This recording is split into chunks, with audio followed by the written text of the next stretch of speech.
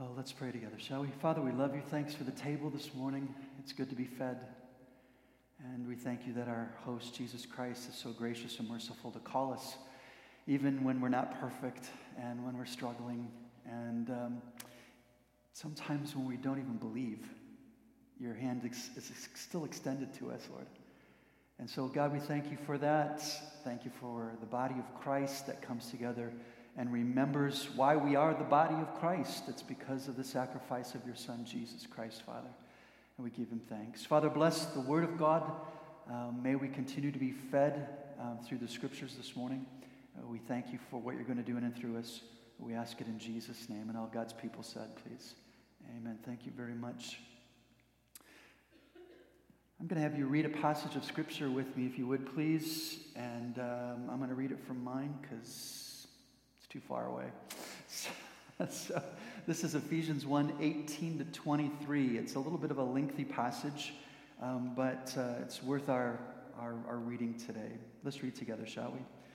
I pray that the eyes of your heart may be enlightened, in order that you may know the hope to which he has called you, the riches of his glorious inheritance in his holy people, and his incomparably great power for us who believe. That power is the same as the mighty strength he exerted when he raised Christ from the dead and seated him at his right hand in the heavenly realms, far above all rule and authority, power and dominion, and every name that is invoked, not only in the present age, but also in the one to come. And God placed all things under his feet and appointed him to be head over everything for the church, which is his body, the fullness of him who fills everything in every way. May God add blessings to his word. You know, the Bible starts out with one of the most memorized and most noted phrases. And even though you may not be a Bible verse memorizer, I bet you know this one. In the beginning, God created the heavens and the earth. Let's do that one more time, because then you can say, I memorized a verse of the scriptures for 2020. In the beginning, God created the heavens and the earth. See, it wasn't that difficult, was it? In the beginning, God created. This is our first introduction to God within the written revelation, and more specifically, to Jesus as the creator of all things. That's what Colossians 1 tells us. It's also what Hebrews 1 tells us. The Holy Spirit hovering over the uncreated chaos that was before. And there we have the Trinity. Father God is the architect who has the eternal plans. Jesus is the creator, the general manager who speaks and things come into being according to that divine plan. And then the Holy Spirit is the divine laborer. He takes the words of the Son, the plans of the Father, and he brings them into actual form. One God, three distinct persons, or in theology we call those economies. Thousands of years later, and we see those familiar words again, by the way, in John 1:1. In the beginning was the Word, and the Word was with God. In the beginning. And we've just finished out Christmas. And if you think about it, the triune God was present in that. The Father had a divine plan to send his one and only begotten Son into this world, born of a virgin. The second person of the Trinity came in flesh to be our Redeemer, our Savior. And how did the whole process happen? Through the creative work of the Holy Spirit, who came and overshadowed Mary, and the birth of the second person of the Trinity entered into this world. To create something wonderful, church. To create something new. In the beginning, it's always creating a way to save us from our sins, and we say, Merry Christmas. All four Gospels are unified in these facts, by the way, that Jesus was the Son of God. He lived a perfect life so that he could die a perfect death, a redemptive death for our sins. He was buried, and 3 days later he rose from the dead as a sign that God the Father accepted his willing payment for humanity and that he has risen. Thank you. Happy Easter, or Resurrection Day. See the beginnings of things? There is an ascension that will be coming, a time where Jesus will leave this earth and sit at the right hand of God the Father in heaven, but that's not yet, not where we are in our proposed studies. There is something new that Jesus has to begin. There's a beginning that's still ahead that he needs to usher in. And we're going to start a new series on the book of Acts called The Acts of the Apostles. In the beginning, 3. Because that is really what's going on here. Something new is starting. So for that reason, let's begin by turning to the Gospel of John. Thought I'd help you with that. John 20, please. John chapter 20, 21, and 22, because Acts is not isolated. Acts is part of something. Acts is part of a story, a narrative that started in the beginning when God created the heaven and the earth. And everything subsequent is leading up to something else. That's what the book of Revelation is, by the way. It's the culmination of that on this earthly plan. John chapter 20 and 21. Jesus had resurrected. He's now made a frightening and miraculous first appearance through locked doors to address his disciples. They're scared to death. And the first thing that Jesus says to his disciples is, Shalom. Shalom, peace. Peace, don't be afraid. And then we see in verse 21, again, Jesus said, Shalom, peace be with you. Interesting verse coming up. Can you say it with me, please? As the Father has sent me, I am sending you.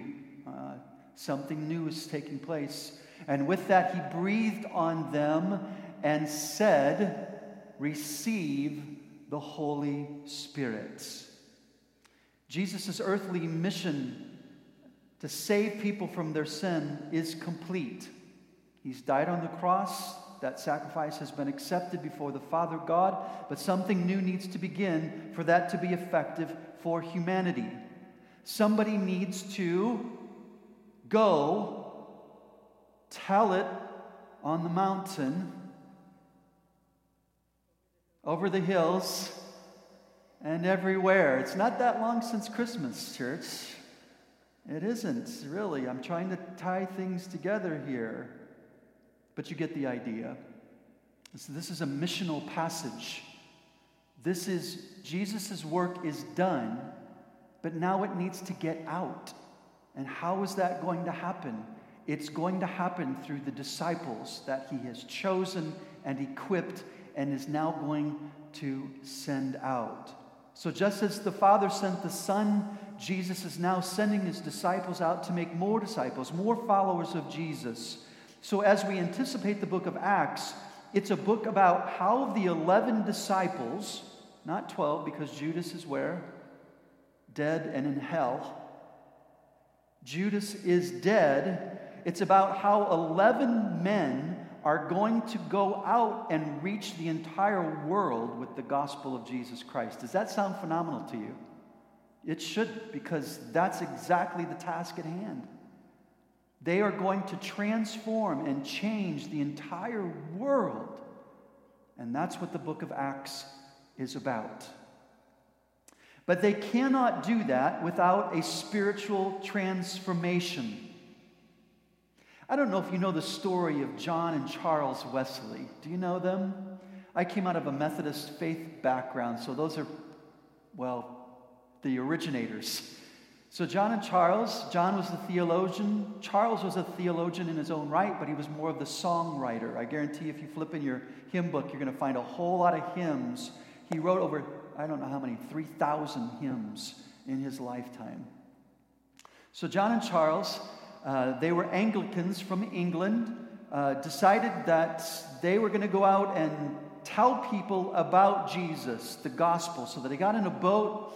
They sailed down to the colonies, I believe, down into the Carolinas, South and North Carolina. They were going to link up with another Anglican church, and they were going to go out and save the heathen Indians and all the other wretched frontiersmen who didn't know who Jesus was. They were going to do that from all the way down to the Carolinas, all the way up into the Northeast.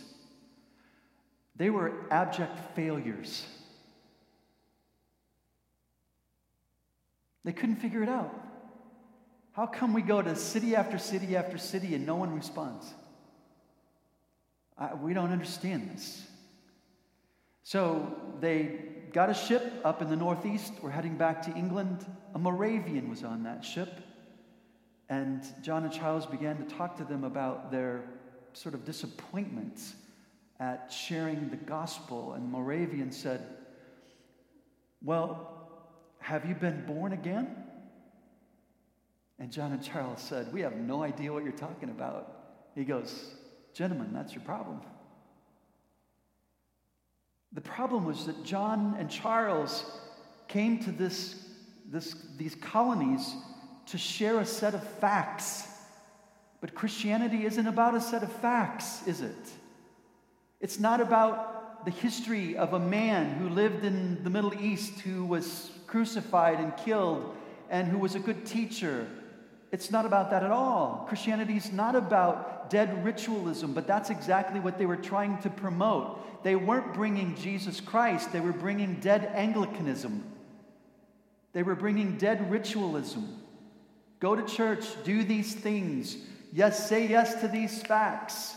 That's what Christianity is. Who wants that? And all God's people said, please. I don't want that. I don't want dead religion. That's not what Christianity is about at all. It's about a relationship, a dynamic relationship with Jesus Christ, where the Holy Spirit comes into your life and transforms you inside and out to be more like Jesus. John and Charles weren't transforming anyone. They were trying to conform people to a religious system or religious rituals. It wasn't until they got back to England and got into a Bible study on the book of Romans. And by the way, they didn't even get into Romans. They were reading the preface of Romans by Martin Luther.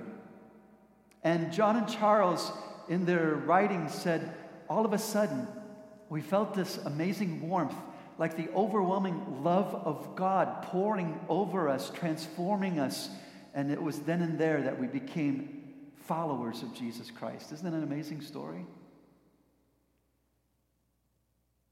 So if you go to our text today, you're going to see the same thing happening. You cannot go out and do ministry. You cannot go out and transform the world by just spouting out a bunch of facts about who Jesus is and having people assent, write their name in the front of their Bible, and then go on. That's not what this is about. It's about getting after the heart and finding God working in such a way that transformation takes place so that you're not the same. And that's what we see happening in this passage of Scripture. We see the mission given, but now we see the empowerment in 22. And with that, Jesus breathed on them, and he said to them, do what? Receive the Holy Spirit. Jesus breathed on his disciples. This is the same language as Genesis 2, where God breathes into Adam and he becomes do you know that passage? A living soul or a living being. For the disciples, this is not physical life like in Genesis 2, but this is spiritual life. As the Apostle Paul would write, you were once dead in your transgressions and sins, by nature, objects of the wrath of God. But now you are alive in Christ Jesus. Luke, the disciple who ministered with the Apostle Paul, We're going to see this about halfway through the book, where we start seeing, instead of third person, we see Luke including himself in the narrative. A disciple of Paul who wrote the Gospel of Luke, a gospel written primarily to Gentiles. He's going to continue that narrative, that account, by telling us how that new birth, that salvation, works its way out. Paul wrote to the Philippians, work out your salvation. Do you remember that passage? How? With trembling and fear.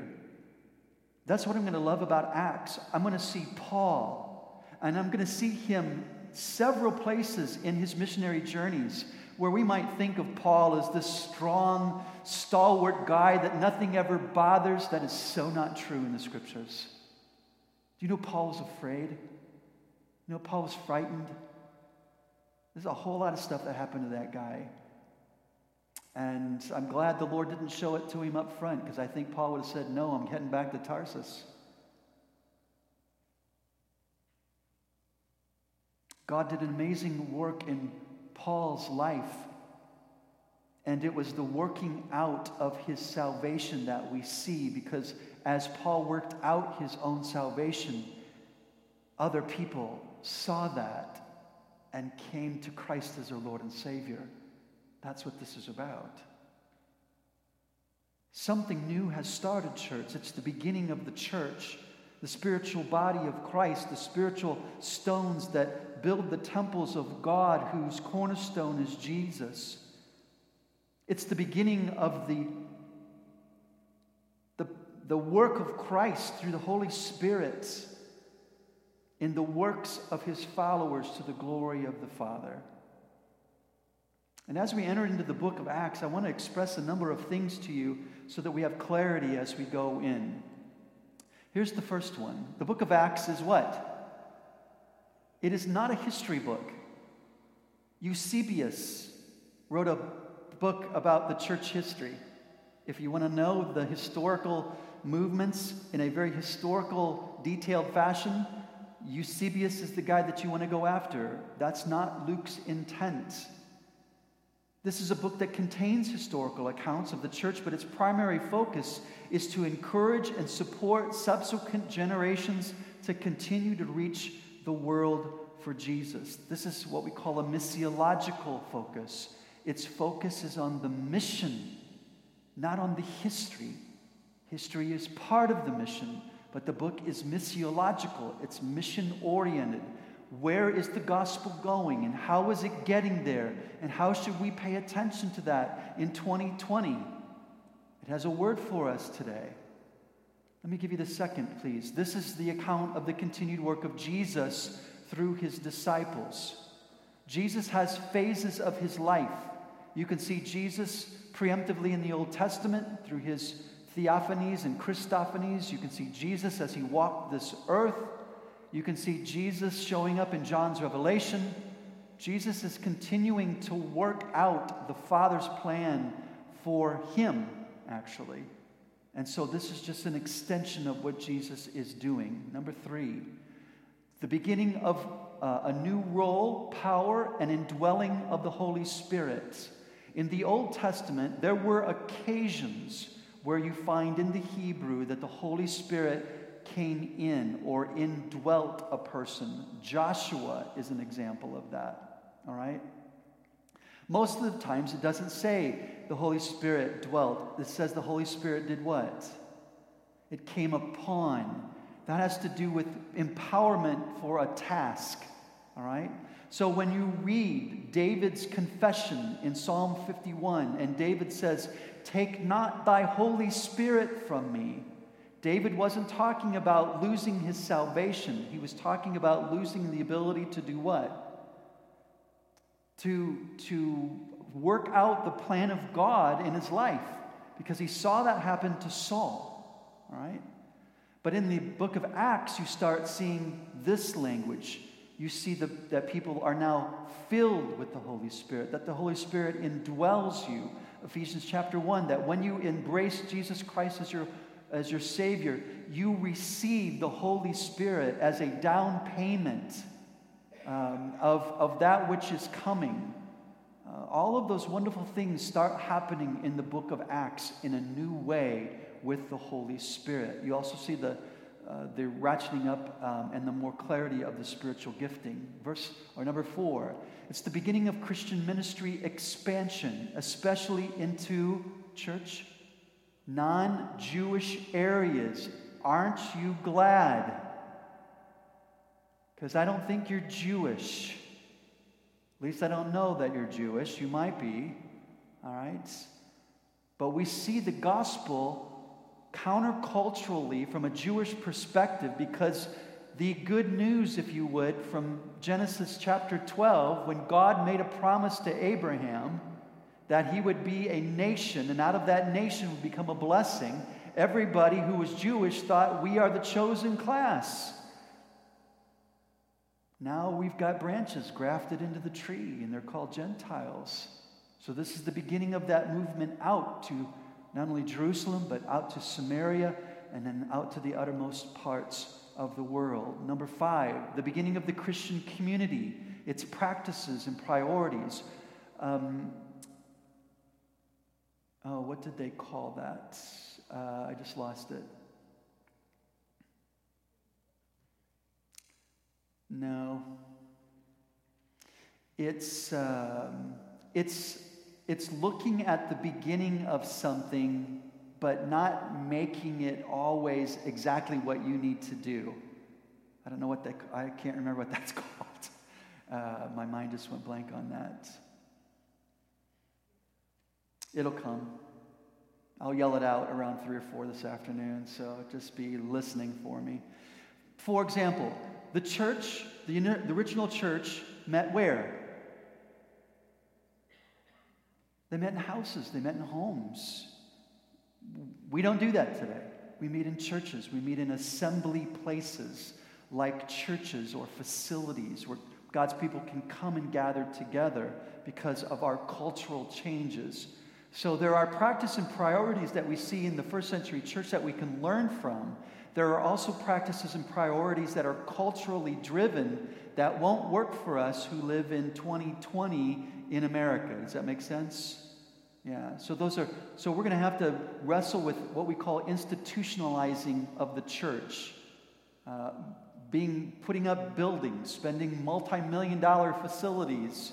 There are people that actually oppose that, by the way, and they still meet in homes, and they think we ought to be spending it on missions. All right, 6, the beginning of Christian theology, especially the Old Testament in light of fulfilled and yet to be fulfilled prophecies connecting to Jesus. Very, very quickly in the book of Acts, in the 2nd chapter and in the 3rd chapter, Peter does something when he preaches. He goes back to the Old Testament and he says, this is that. The thing that Amos predicted, the thing that Joel predicted, this is right now, guys. This is fulfilled prophecy. Now, they also said something, part B, that's yet to come. But if they fulfilled this, what do you think part B is going to be? With certainty, God's going to fulfill that as well. And that has to do with judgment. So a lot of theology is going to be coming up. You need to remember, the New Testament has not been written. All right? We've got some gospels out there, but nothing's codified. Nothing's spread out so that everybody has it. That's still moving forward. We won't get to that for another 100 years. But the idea of the Old Testament, the Jewish Tanakh, the law, the writings, and the prophets, the apostles are always taking new believers and going, oh, do you remember reading that in church? That's this. That's what happens. Number 7, please. It's primarily the story of 2 individuals. Who are they? Peter and Paul. First half is Peter. We get to chapter 9, shift, Paul. And then we don't see Peter. We see Peter in 15, but we don't see him after that. 8, I'm only going to 10, we're done. It is the beginning of the established church leadership. It's the first time we see elders being appointed. It's the first time we see the rising up of what we call diakone, which is the anglicized word or the Greek word for what? Deacons. Deacons and deaconesses. We see that the church needs individuals to rise up to be able to help govern and to help lead people in a very healthy way to the teachings of Christ and to fellowship and to the needs of the body of Christ. That begins in the book of Acts 9. It is to convince the reader that you cannot hinder or prevent the transforming message of the gospel from reaching every nation, tribe, and tongue. That's a highly missiological statement, which is what governs the whole book. Let me give you the reality and the last one, which is 10. It is a defense of the gospel before the secular authorities, the unbelieving world, and consequences of such defense, which may lead to church, suffering, and even death. So that's the book of Acts as we overview it, as we get into this next week, as we begin chapter 1, and we look at the first part where Jesus is still here and where he's pointing the disciples. So keep that in prayer. I want to challenge you as we look at the book of Acts to examine yourself. Are you born again? Or are you like Charles and John, perpetuating a dead religion, a ritualistic thing that doesn't convert, doesn't transform anybody? In fact, Jesus said to the Jews, you make them twice a son of hell because of the way you bring people in. Do you truly have a relationship with Jesus Christ that's transformed you? What's your divine mission? What do you believe about the purpose of the church? By the way, that's often very confusing. I've already heard confusion, even here at St. Thomas, about what the church is supposed to be. And when you have confusion about that, it makes it difficult to press forward with unity. And are you committed to suffering? Ouch. And to even die for your faith? I don't want to be a prophet, but I think that's coming very quickly to us. And so we better be certain about our stance and whether we do that, and to ask the Holy Spirit to help us in the process. I want you to think about these things as we pray. Let's close together, shall we? Father, we love you. Thanks for the goodness. Thanks for the table, for worship, for giving, for prayers, for the word. As we just began the study of Acts, thank you for giving us a historical glimpse of how those 11 men, adding Matthias is 12, adding Paul is 13, all of these men, Lord, with the exception of actually one, John, would end up dying. Most horrific deaths, by the way, in order to perpetuate the good news of Jesus Christ to those who desperately needed it. Father, we ask that if there's one here today who doesn't know Jesus Christ as their Lord and Savior, that you'll just move, Lord, in their heart. And Father, if there are questions about that, let them come to you to ask it, or let them come to me or one of our elders to talk about who is this Jesus and how do I become a saved person, a born-again individual. I pray that that person, Father, would not waste time. Today is the day of salvation. It may not be tomorrow. And so give us that.